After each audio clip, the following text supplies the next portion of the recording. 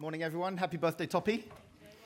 We're going to be looking today in 1 John chapter 5. So that's the last chapter of 1 John, which we've spent this summer looking at. And just as you turn there, as we were worshipping, I was just asking the Lord if there was anything that he wanted to show and do by the Spirit. And I just felt a couple of words. The first is I felt there's someone sitting in this kind of central section here. You have pain in your ribs. So you might have bruised ribs, or you've recently had a broken, fractured rib. I'd love to pray for you at the end of the meeting. I feel God wants to heal you, take away your pain. The second thing is I felt there's someone here today, and seagulls are really important to you. I don't know if you've got a seagull tattoo or like your name means seagull, but there's something about you and seagulls. And I actually really feel that you feel lost. And you feel like, I'm not sure if I'm supposed to be in Reading. I feel really lost. I feel God wants to speak to you today. Please, I feel like I've got a word from the Lord for you. Please come find me at the end of the meeting here. I'm not going to go home until you find me. And I like my lunch.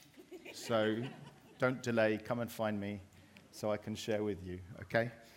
1 John chapter 5, from verse 6 to verse 15. We're going to go through this kind of verse by verse and look at it. And what John's doing here, he's done his letter. This is the end. He's coming to the end. And he's going to hammer loads of our big life questions in a few small verses.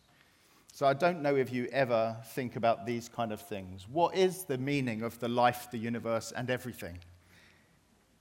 What happens when we die? What is a good person? Can someone really change?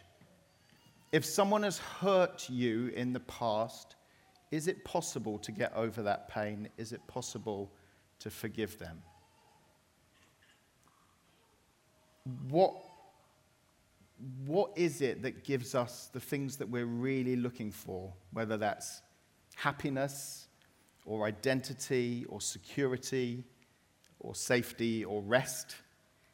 And are those the things we're supposed to be looking for, or are we supposed to be looking for something else? So all these kind of big questions that spin around. Can I really change? Can I really be free of this addiction?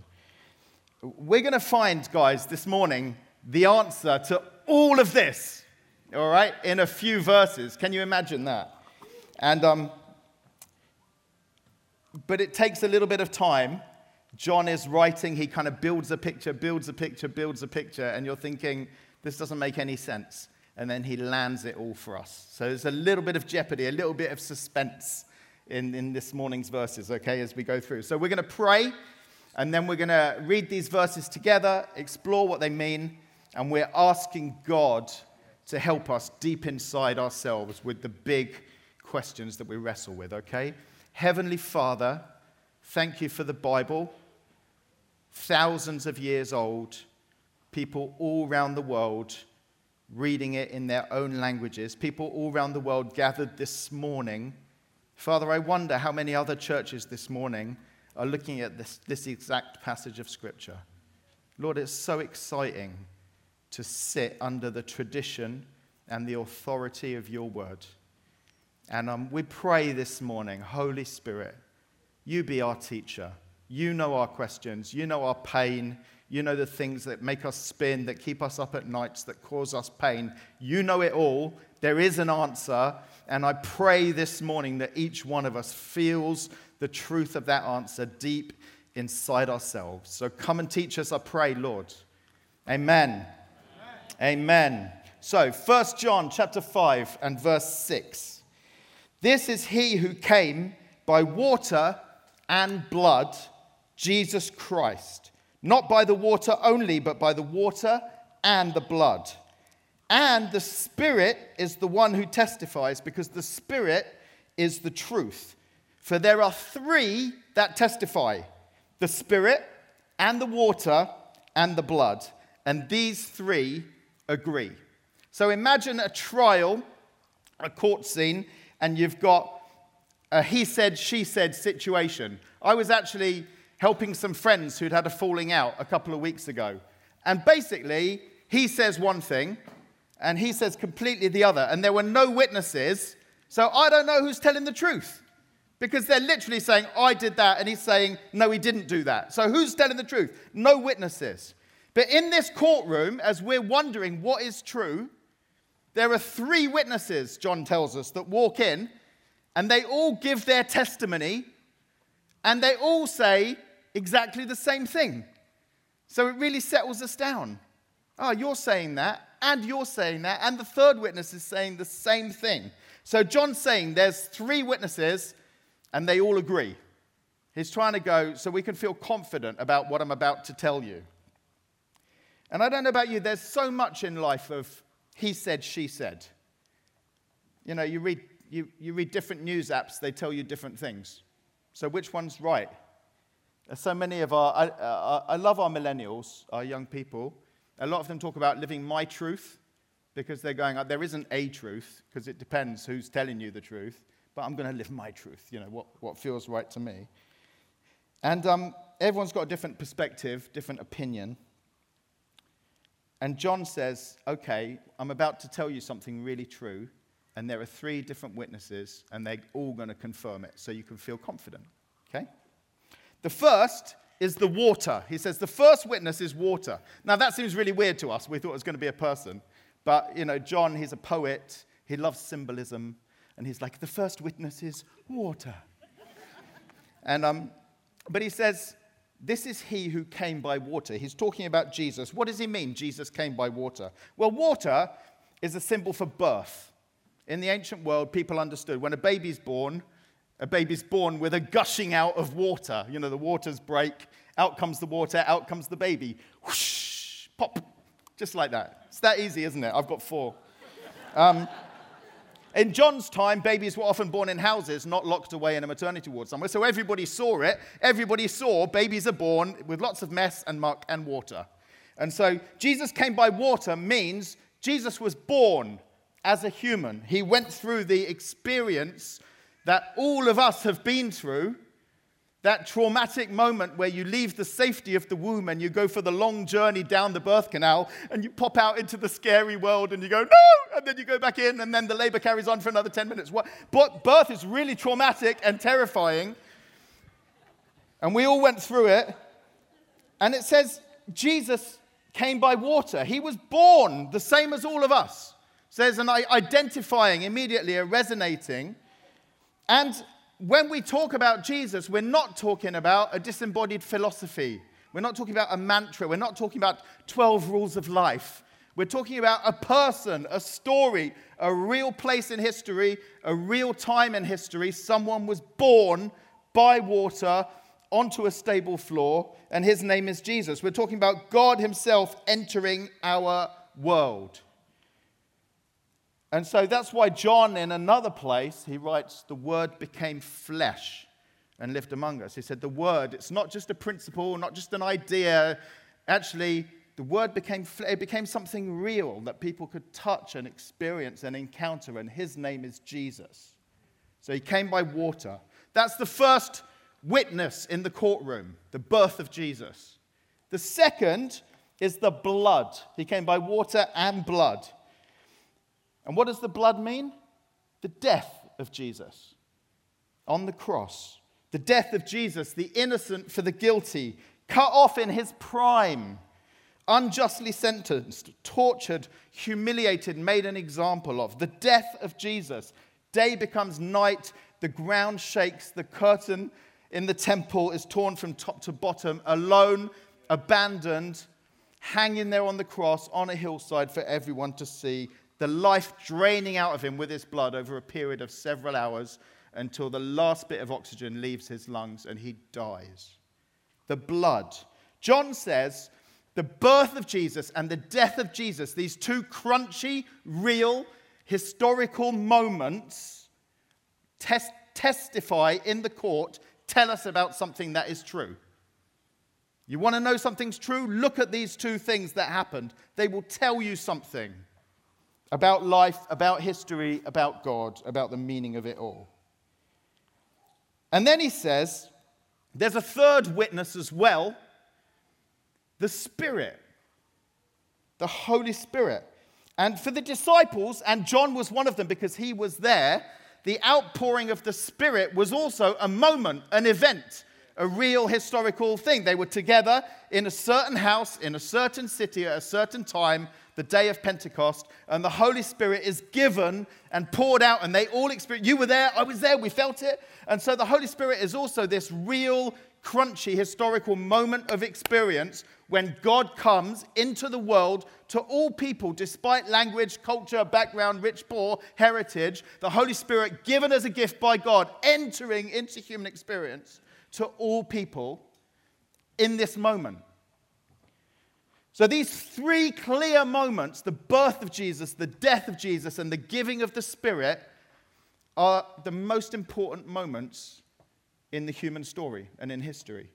At school, depending where you went to school, they'll tell you these are certain moments that changed the history of the world. Okay, where I went to school in Cyprus, it was 1453, the most important moment in history when the Turks took Constantinople from the Greeks. And the Greeks have hated them ever since, right? It may have been the assassination of Archduke Ferdinand in 1914 that triggered World War I. It may be 9/11 and the Twin Towers in Manhattan. People from different perspectives will say these are the most important moments in history that changed the story of the world. John here is saying these are the three most important moments. These are the things that change the story of the world and the meaning of life. The birth of Jesus, the death of Jesus, and the outpouring of the Holy Spirit. Okay? Ben Witherington, he says this: thus, the three great witnesses here are the birth and death of Jesus and the Holy Spirit. These are the things that most confirm God's love and activity in the world and for believers. Jesus came to the world through his birth and through his death, and he comes now into the world through the Spirit. In the Jewish world, you read in your Bible, everything had to be established by the testimony of two witnesses. One was never enough.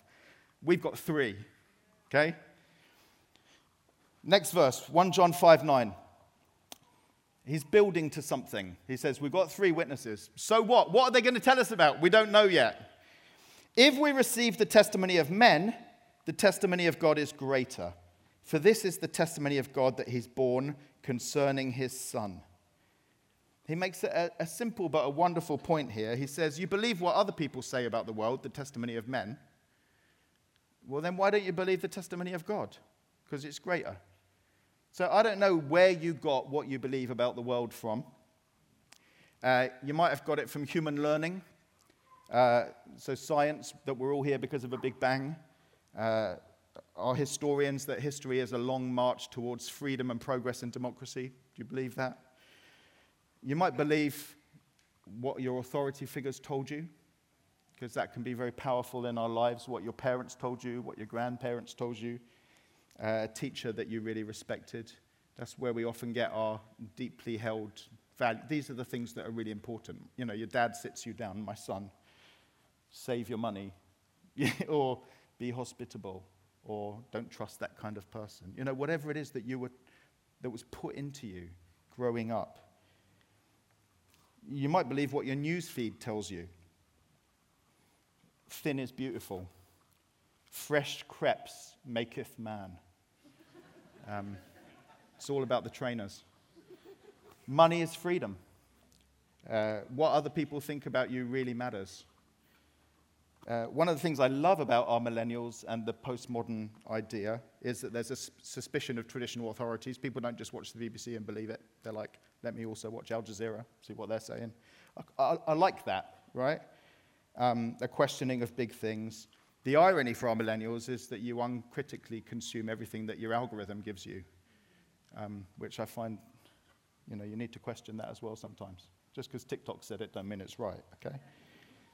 So John says something simple and profound here. He says, you believe the testimony of man in all these different forms. Why don't you believe the testimony of God about what matters and what's important and what is valuable about you and the world and society and history and where it's all going and what it all means? And then finally, he comes to the point. What is the testimony? What is what are you building to, John? We've got to the end of this letter. Hurry up, He says, actually, what this testimony is about is what God says about Jesus. And you're like, hang on. I thought it was going to be a bit more profound than that. I thought it was going to be about me. What does God say about me? Surely that's the center of everything. Actually, you can imagine your courtroom, and there's this, they give their testimony, and there's this big unveiling, and out into the middle comes Jesus. And everything points at him. And you go, who has been woven all the way through the fabric of history in every nation since the beginning of time? It's Jesus. Who is the goal that everything's flowing towards, like the way a river eventually meets the sea? It's Jesus. Who reigns outside of time over everything and watches everything, and everything is through him and for him. It's Jesus. And so we find out, and it might be a little simplistic or a little disappointing, or maybe you were waiting for something a bit more dramatic and sham, bam, wow. The meaning of everything is this person, Jesus. That's what it says here. This is God's testimony about his son. Here he is. And John gets there right at the end. All the way through the letter, we've been hearing God is this, God is this, God is light, God is love, God is knowable. And John comes to his climax here at the end, and he says, and all of this finds its answer in this person, the Son of God, Jesus. And for some of you, that's like, oh yeah, I knew that. I come to church. Of course you're going to talk about it. For some of you, that's really frustrating. You're like, I had so many big questions, and what do you mean it's all answered in a person? Like, how does that resonate with the deep pain that I feel in my heart? Where is the connection? And that's what John is going to show us now, okay? Verse 10. Whoever believes in the Son of God has the testimony in himself. So deep inside, you can have this word, this testimony, this witness. Whoever does not believe God has made him a liar, because he's not believed the testimony that God has borne concerning his Son. God's done all of this to show us something, and some of us still go, yeah, I'd rather look over here for the answers, thank you. You see, we thought the secret to life, the universe, and everything was going to be something about us. We thought the story of history was going to be about human society. We thought the most important truth was going to be something like God loves me, or people are fundamentally okay. But it's not. It's this person, Jesus, the testimony that God has borne concerning his Son. That's what is presented to us. How do you feel about that? Like, is it too simple? Is it a bit of an anticlimax? Disappointed? But here's the twist, okay? In Jesus, if we receive him, in him is everything else. We receive Jesus, and maybe like a kid at Christmas who's been looking forward to so much stuff, we feel really disappointed. Oh, is that all? In him is everything. Happiness, peace, freedom from anxiety, purpose, something to live for, something that counts, identity, settling down in who you are and not having that pain inside, that dislocation of not knowing where I am and where I fit, feeling at home, security, meaning, actual hope, companionship in the answer to loneliness, an advocate for justice and a changed world. Everything that we really care about, we find it in him.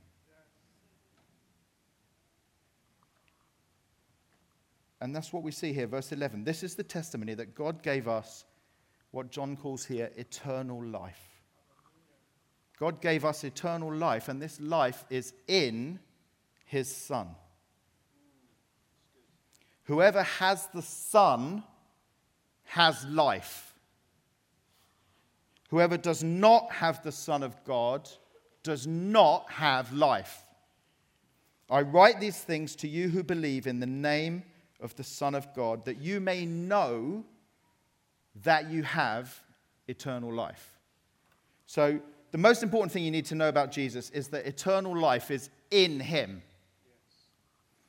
Eternal life means, yes, the power of an indestructible life.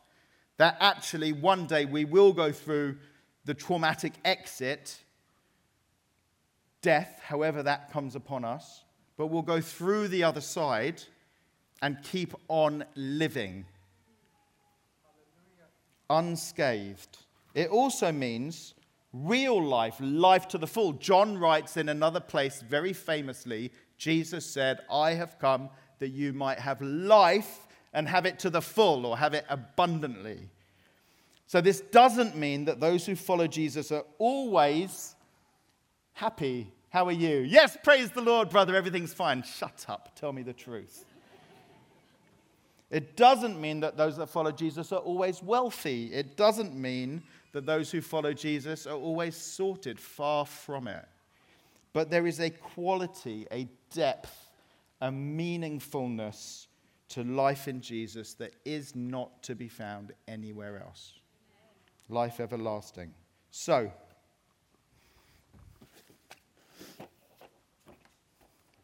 I need a volunteer. Stan. I was looking for a handsome volunteer, and then I couldn't find one, and I chose you. Come. Right. Love you, brother. Okay, so imagine I said to you, I'm going to give you an amazing treasure. Yeah? Like, it's a really, really precious to me. It's a family heirloom. Been handed down for I've looked after it. It's really special. And then I just give you that, right? And it's like a boring Amazon package. And you're just like, really? Is that really, like, how'd you feel? Surprised. It's this. Yeah. Isn't it lovely? Just brown and sort of square? No, not at all. But you see, inside is this wonderful treasure. Oh, look at that, my great-grandmother's.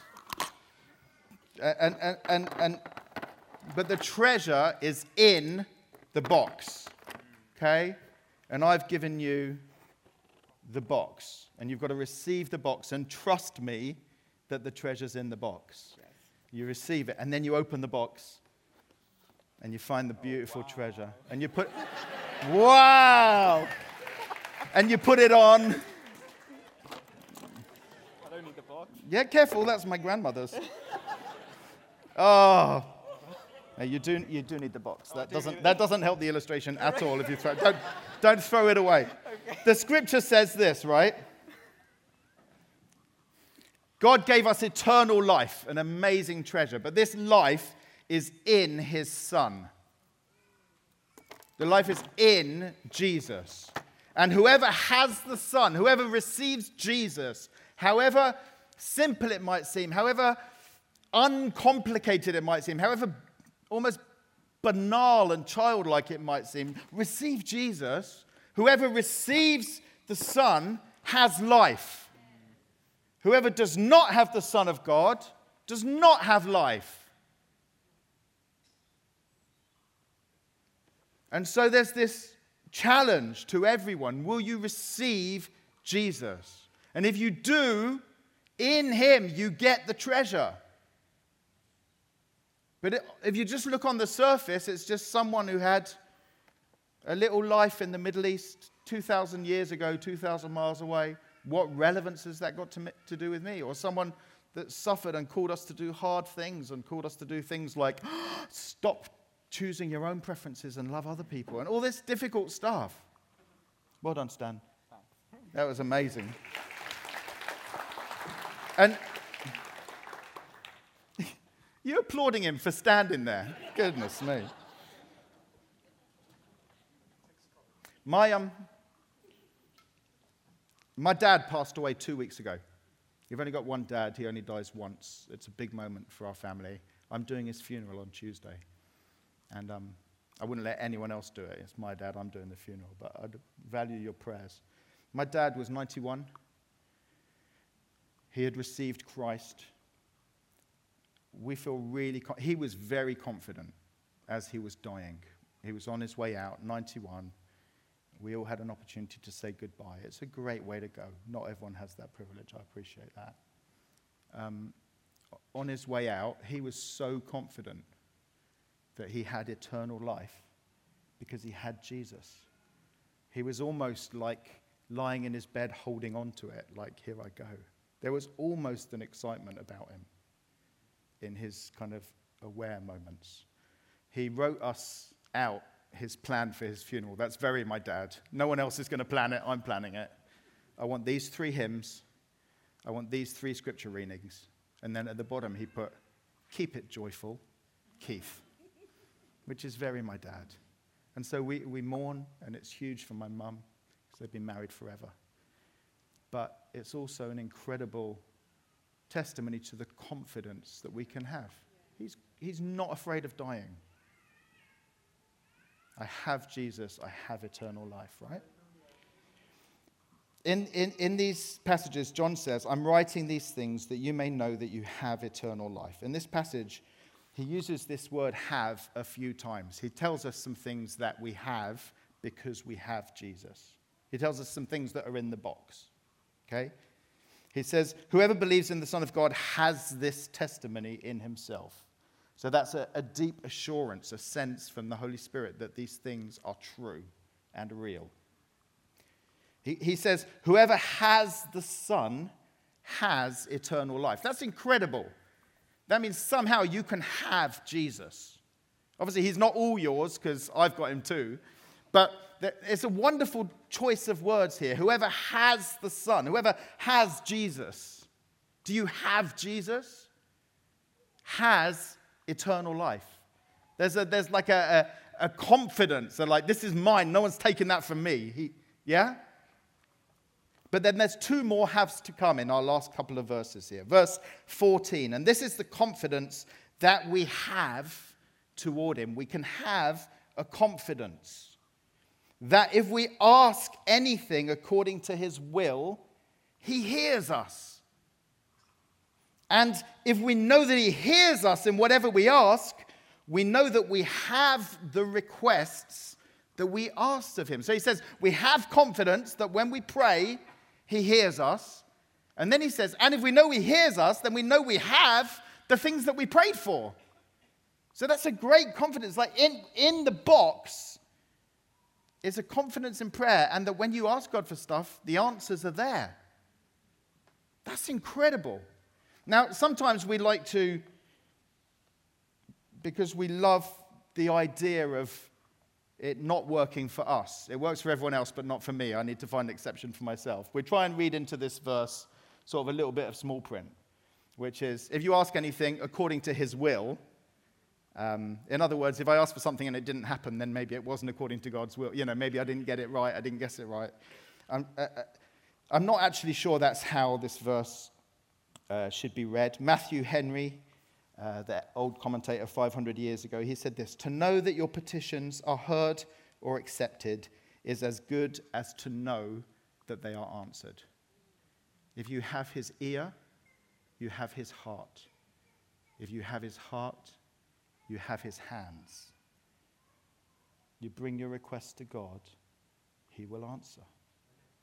There's a confidence here. There's a it's like, that's too simple. Prayer should be more complicated than that. Please make it more complicated. No. It's very childlike. It's very simple. All prayer is the will of God. Okay? Imagine in the sentence, is it on the screen? Imagine putting a comma after the word anything.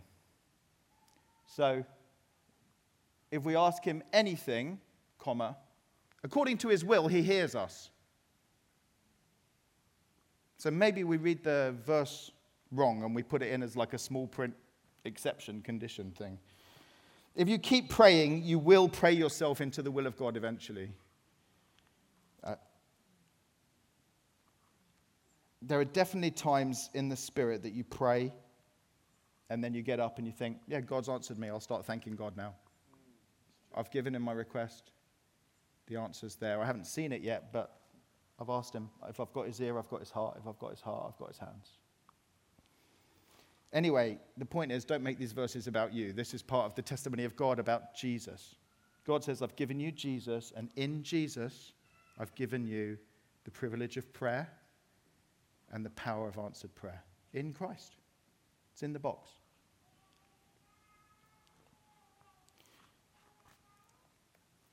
In summary, okay? And then we're going to break bread together. How do we bring these verses together? What are they saying to us? The Christian view of the world, history, the meaning of life is ridiculously and maybe disappointingly simple, yet profound. The answer to every question is Jesus.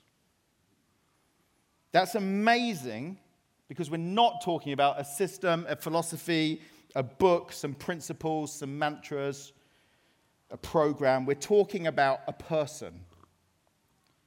And the three things that make us certain of that, the water, the blood, the Spirit.